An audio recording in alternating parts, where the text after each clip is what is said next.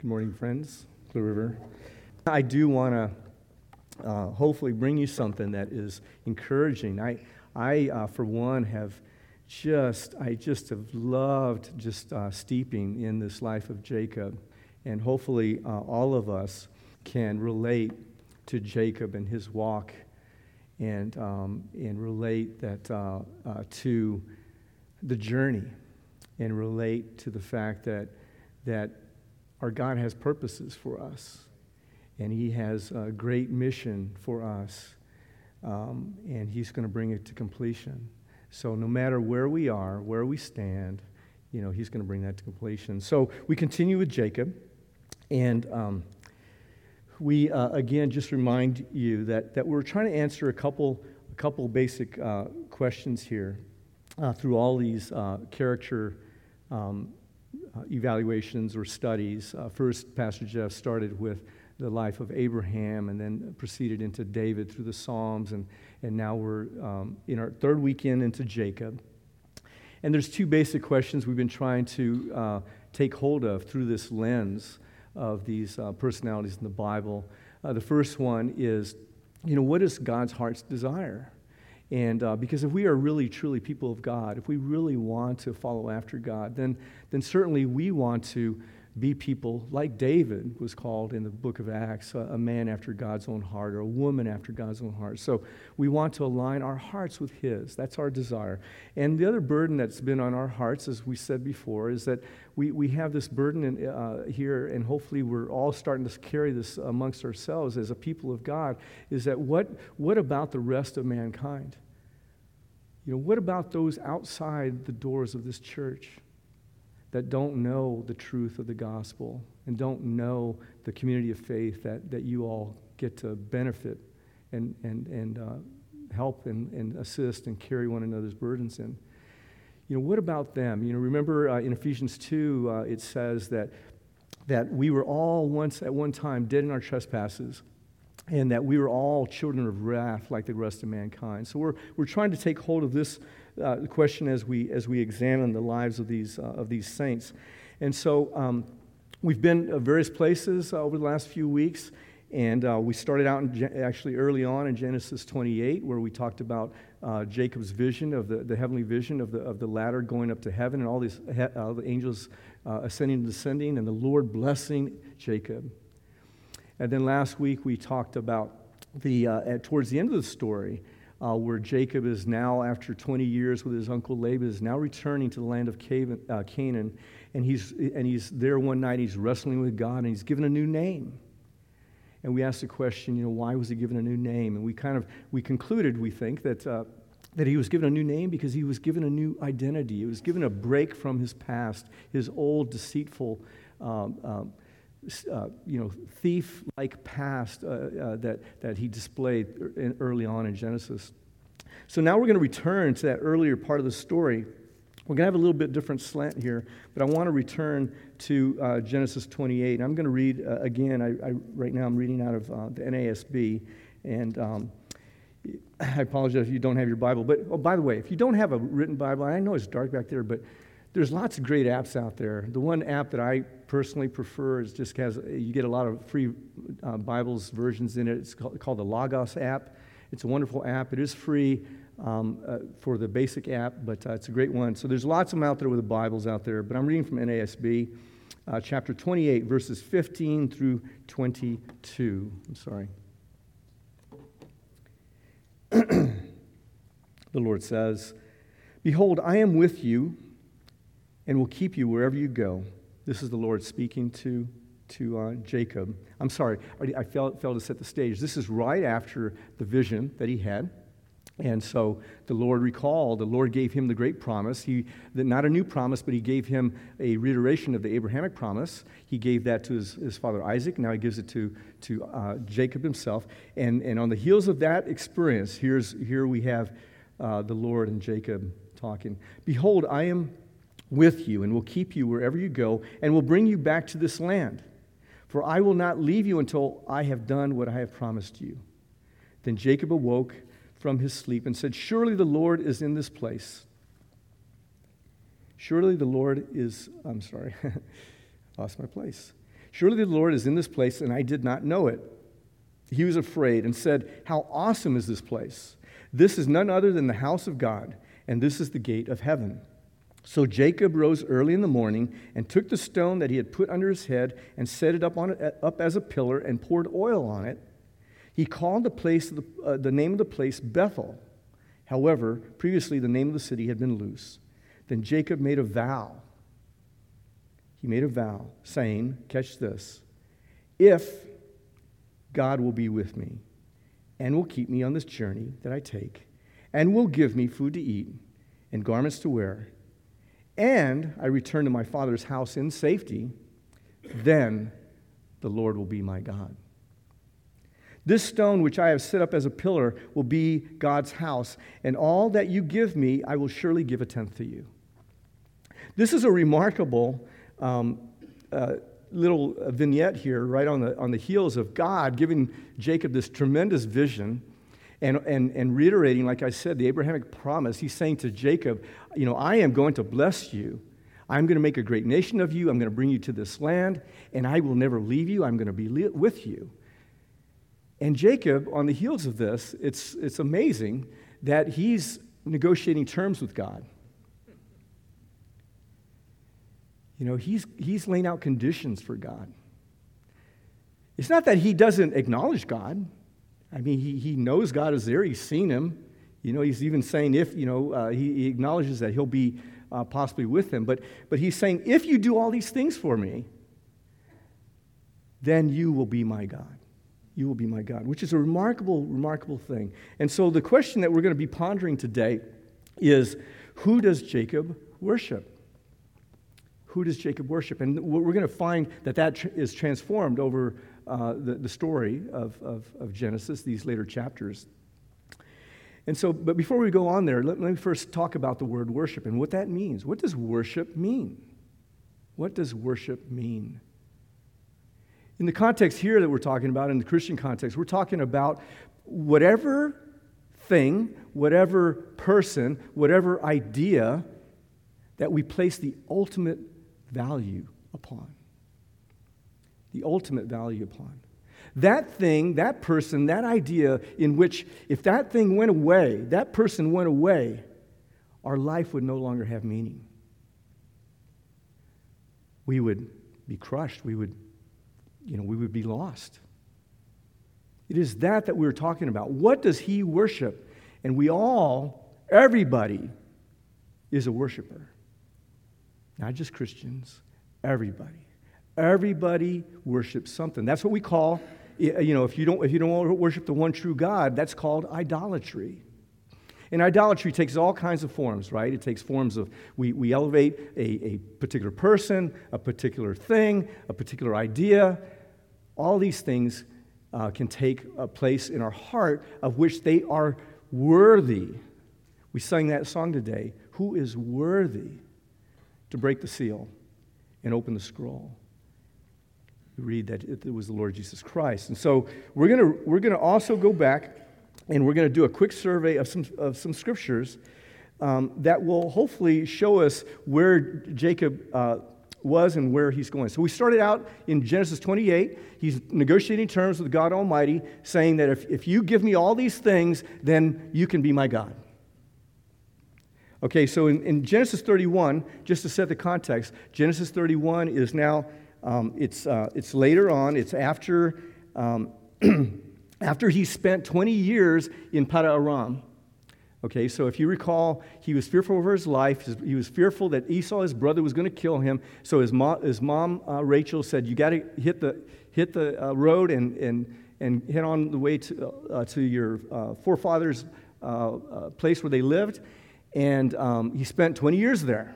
And we talked about that last week, how this was a period, we think, of refinement and of discipline, of preparation of Jacob to be able to ultimately take hold of this new identity which God gave him. And we read last week in the story where he was wrestling with God. And he was now given the name Israel.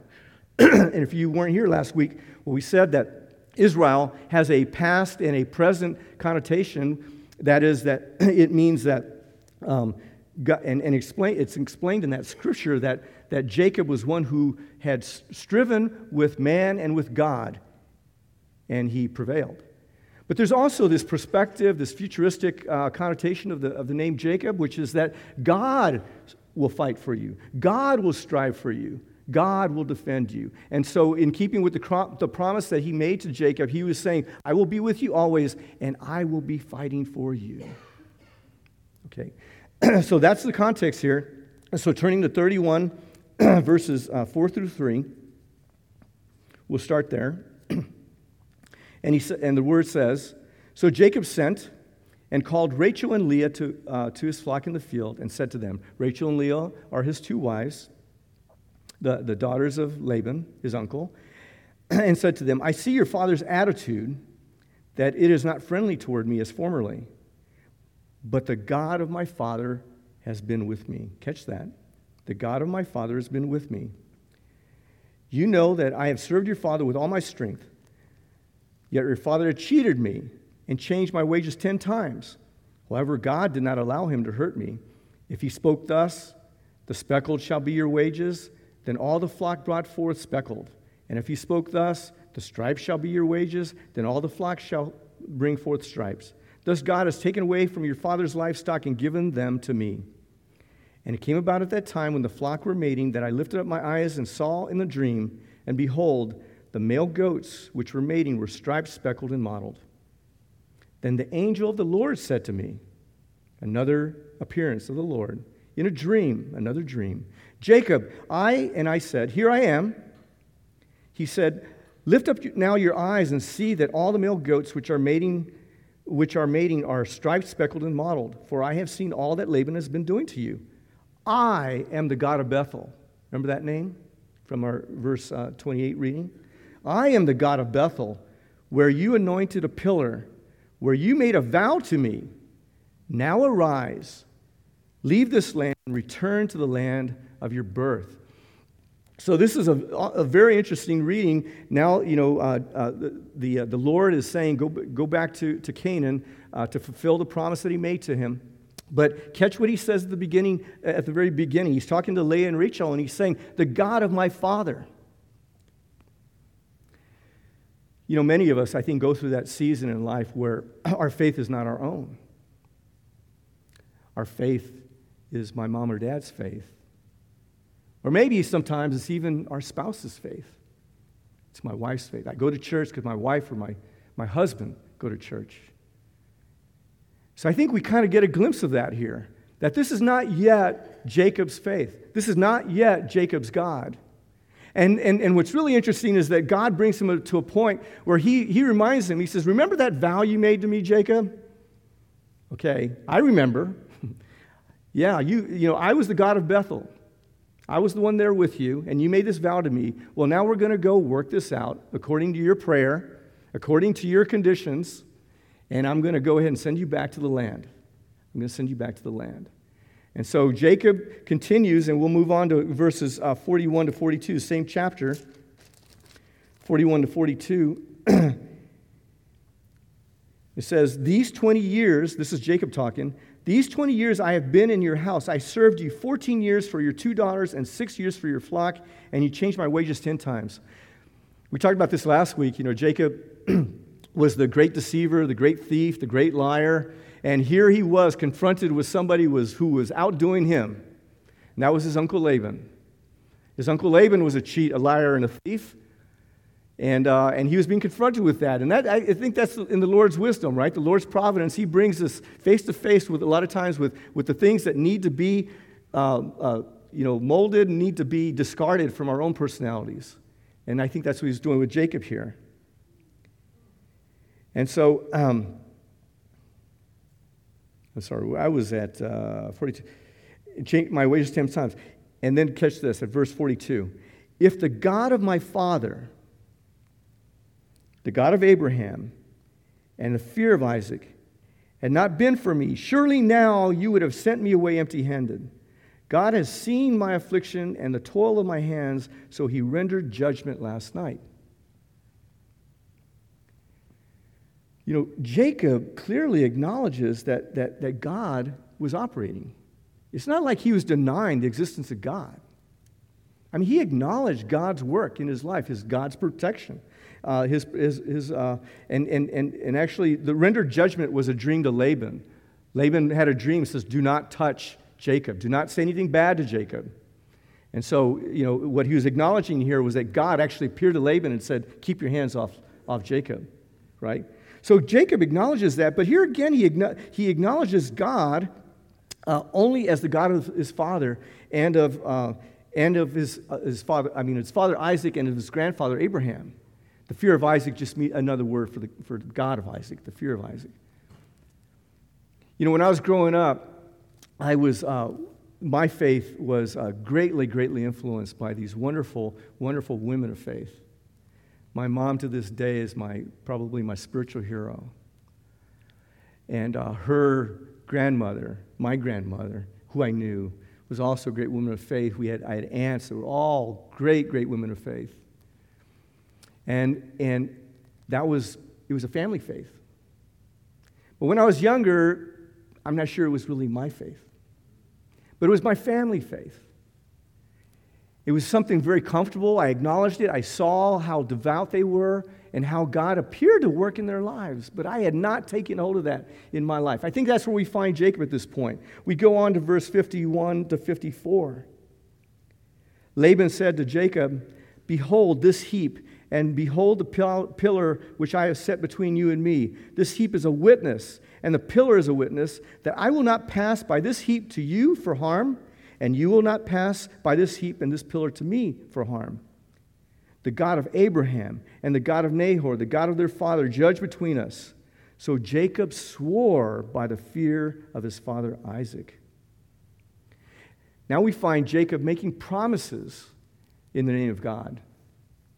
He makes promises. So there appears to be something happening. He acknowledges God's existence. He acknowledges it was a family God. He acknowledges that he even appeared in a dream to Laban. But now he's getting to the point where he's making a promise on God's name himself. Something is changing, transforming, I think, in Isaac's mind. And he continues to go on, but he seems to still be a little bit distant. Because you got to understand, I think, if we continue to study more of the scriptures, the other element that comes out in Jacob's personality is that he was one in control he wanted to be in control of everything. He was not one to be dependent on anyone or anything. He wanted to be in control. So I think we continue to see that, and we move on to verse 32 at 9 and 11. And here again, he says, very similarly, he says, Jacob said, O God of my father Abraham, and the God of my father Isaac, O Lord, who said to me, return to your country and to your relatives, and I will prosper you. I am unworthy of your loving kindness and all your faithfulness which you have shown to your servant, for with your staff only I crossed this Jordan, and now I have become two companies. It's this point in the story where Jacob is fearful for his life. He has heard of his brother Esau being out in the distance, and it actually is now coming towards him, and he fears for his life. He fears not only for his own life, he fears for the life of his family. And it is this point where he's coming to a point of crisis. We talked about this last week, that oftentimes it takes us to a point of crisis that we actually start taking hold of our need for God, our need for that new identity in God, and in which we find Jacob here now. And so we find Jacob for the very first time in this story where he is praying to God Almighty. But here again, he still refers to him as somebody else's God, as the God of his fathers, the God of his grandfather. And so finally we turn to Genesis 33. This is after the wrestling with God. This is after he meets his brother Esau, after his brother Esau extends grace to him and forgiveness, and they embrace. And now the promise of God that I will return you to this land has occurred. Also, if you remember the vow that Jacob made in Genesis 28, where he made the conditional, conditions that set forth, if you take care of me and you provide for me, take care of my safety, and then you return me to the land of my fathers, this has now happened. And we read chapter 33, 18 through 20. Now Jacob came safely to the city of Shechem. I love that, Dennis. Where are you? I love the way you pronounce the words in the Word of God. Now Jacob came safely to the city of Shechem, which is in the land of Canaan. When he came from Paddan Aram and camped before the city, he bought the piece of land where he had pitched his tent from the hand of the sons of Hamor, Shechem's father, for 100 pieces of money. Then he erected there an altar and called it El Elohe Israel, God, the God of Israel. This is a long journey for Jacob, and I want to offer you 5 takeaways that we can that I can offer you for the scripture that we've just reviewed. The first one is that Jacob thought that a relationship with God can be transactional. That it can be transactional. And that it can be set, that this relationship can be set on conditions. Can any of us here relate to that? I know I can.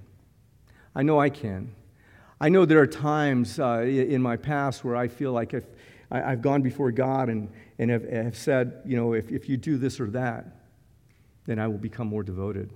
I will give my life to you. I will serve you better.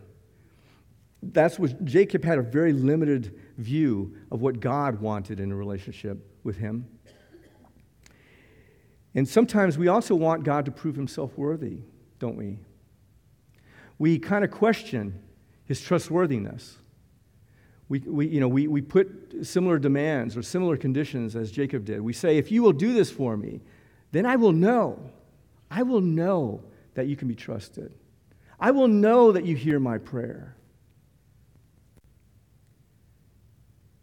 And so Jacob, he didn't get the answer to that prayer, to that condition for at least 20 plus years. And so we ought to take something from that.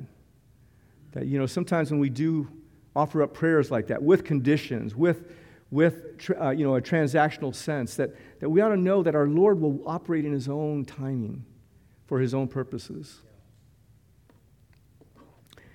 We also know that we see there as he was confronting his brother Esau's return, that we find Jacob really pleading, calling upon his father's God when things really got sticky, when things got tough, when things got desperate. How often do we do that? How often do we go to our knees when we're confronting crisis or trial or tribulation? How often do we perhaps forget and get too busy to go to our knees at times when things are going quite well, when a time of blessing or season of blessing has come upon us? We can also see ourselves in this. We can see, though, in the end, that Jacob does worship God as his own God. I think those words are significant. That's the first time that is ever that term, God of Israel, is ever used in the Bible. El Elohe Israel, God, the God of Israel. I think something changed. We talked about it last week where Jacob, it was only after years of this tortuous journey, this long, prolonged period of refinement and preparation that God was doing at the hands of Laban. In Jacob's character, in his mind, his heart, that it was only after that long preparation period, difficult, very difficult at times, confronting fear of death when his brother was coming to visit him, that it was at that point that God gave him this new name. He knew that he had to wait to give him that new name because that was when he would be ready to receive it. And likewise, there was this preparation that God was doing in Jacob's heart for him to ultimately take hold of the fact that, yes, God is my God. He is the one that I worship.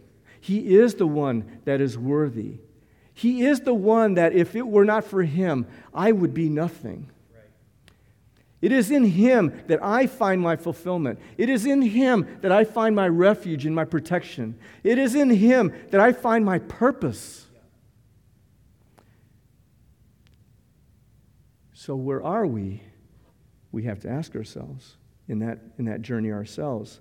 The other thing I would offer you is that the Lord God does not give up on Jacob. And so we ought to take encouragement and hope from this. He does not give up on you and I. No matter where we might find ourselves in the story, He has not given up on us. He is working on us day by day. And I can tell you, I can look back, that old picture, that story about the footprints in the sand. I mean, there is a lot of truth in that, because when you look back on your lifetime and you can see, oh my goodness, the Lord was with me. He was working and operating on my heart and changing me and directing my footsteps. And He was doing the same with Jacob, and He did not give up on Jacob, despite the fact, as I'll repeat it again, despite the fact that here he was confronting the God Almighty and having a negotiation with Him. God had every right to dismiss him. God had every right to judge him. God had every right to condemn him. But in His grace and in His mercy, and because of His great purposes, and because of His great promises, and because of His great love, He would not be thwarted in His plan. He would continue to work carefully and slowly in His own pace, in His own timing. He'd be working in different circumstances through different people, preparing Jacob's heart to come to the point of acknowledgement that he is Israel. He is the leader of a nation in which God will fight for this people day in and day out henceforth. And that God is His God. And that God will be their God, the nation of Israel's God. The last thing I will tell you is that God desires our worship. And this is not because He needs our worship. The Scripture tells us He needs nothing from us. He is self-sufficient. He is glorious. He is content. He is perfect in His existence in the triunity of Father, Son, and Spirit. But He created us. Remember that? We talked about this. He made man and woman in the image of God, that we would go forth with purpose, with mission, as image bearers, so that we would declare and participate and display His glory to the ends of the earth. So we will not find fulfillment anywhere else. We will not find purpose anywhere else. We will not find joy and satisfaction anywhere else like we find in God Himself. He is the ultimate worth. We talked about this. It would be unrighteous if He did not offer Himself to us. It would be unrighteous if He did not call us to worship Him. So how do we worship? How do we worship? And that takes us to this question, and it's for us. We asked, what does Jacob worship? But let's make this personal. What do I worship? Who do I worship? Do I trust and worship the God of Abraham, Isaac, and Jacob as my God? Is He the God of Abraham, Isaac, and Jacob, and David? Brothers and sisters, this is our highest calling. This is our highest calling. This is our purpose. This is where we find fulfillment. We will search the world over to find that fulfillment. We will elevate, as I said before, people in our lives to where they don't belong. We will elevate our spouses. We will elevate pastors. We will elevate our children. We will elevate our intellect. I think Jacob had a big thing about his intellect. He was the wise guy. He could figure it all out. He can plan it all out. I've got it covered. We can elevate our pride. We can elevate our jobs. We can elevate our whatever passion it is. And our Lord is asking us to lay that down because that is not what you were created for. You and I were created to worship Him and Him alone. So where is our heart? I know we're all works in progress. I know I am still work in progress. So this is not intended to be a message of condemnation. What I want this to be is a prayer. I want this to be a prayer for you and I, brothers and sisters. See, the Lord says that if you delight in me, I will give you the desire of your heart. And when we delight in Him, we take on the desires of His heart. So how are we leaning in? We always say here at Clear River, what is my next deeper yes? What is that next step? It is ultimately God's work. We saw this in Jacob's life. It is ultimately God's work, what He is doing in you and I. It says that the Lord Jesus is the author and the perfecter of our faith. So it is His work. The question is, do we want to posture ourselves to receive His grace, His sanctifying grace in our lives? What is that next yes? What is that next leaning in to receive His sanctifying grace in a new way this day, this week? How, Lord, do I worship you more fully? I know my heart is like Jacob's. I know I worship you partially. I know I worship you because of my spouse. I know I worship you because of my family. I know I worship you because of my children. I just want to bring them to church. But I know I want more, God. I want more of you because you are life. You are life. You feed me. You give me hope. You give me joy. I seek joy every day. I pray that, brother and sister. I go back to what I was talking about earlier. I'm praying right now. I pray for joy and I pray for peace that only He can provide. That's right. So let's look outside ourselves. What does this mean about the rest? What can we take about this for the rest? We can find ourselves being tentative, can't we? Being even embarrassed. Being, unlike Paul, ashamed of the gospel. Because sometimes in our heart of hearts, we're not quite sure. We're not quite sure whether we believe it or whether we believe Him trustworthy. And I know that because I've experienced that. So my prayer for you and I, brothers and sisters, is that we so take a hold of the love of God and His power and His trustworthiness in my life and your life that we do go out boldly and that we do not hesitate because we have this pearl of great price. How can I hold it to myself? When people are desperately in need, they're drowning, they're dying out there, and they need hope, and they need life, and they need joy. They need purpose and fulfillment that we can only find in Him.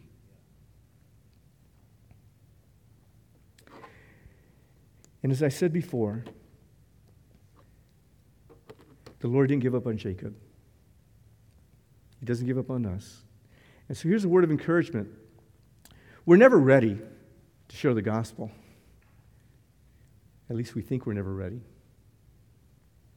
You know, I keep thinking, man, okay, if I finally get into the land of Canaan, I can share the gospel.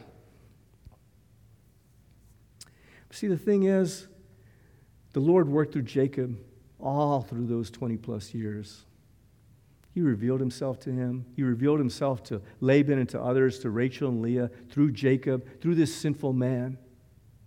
I can recall many, many stories where I attempted to share the gospel, share my faith in so many awkward and stumbling ways. And I thought, wow, that really went bad. Only to find a few weeks later, months later, years later, where that person will recall and said, what you said, God used. That's right. So brothers and sisters, no matter where we're at, if you are in Christ Jesus, no matter how small your mustard seed of faith might be, the power that Jesus, our Lord, sent to us, the power that resides with the Most High, He resides with us, and we can go forth confidently on that. So if we've been given this great gift, this great notion of who we are as worshipers, then let's strive for that in the power of the Holy Spirit. But let's not give up on those around us. Let's be sensitive to that and call upon the Lord to sensitize our heart for all the rest.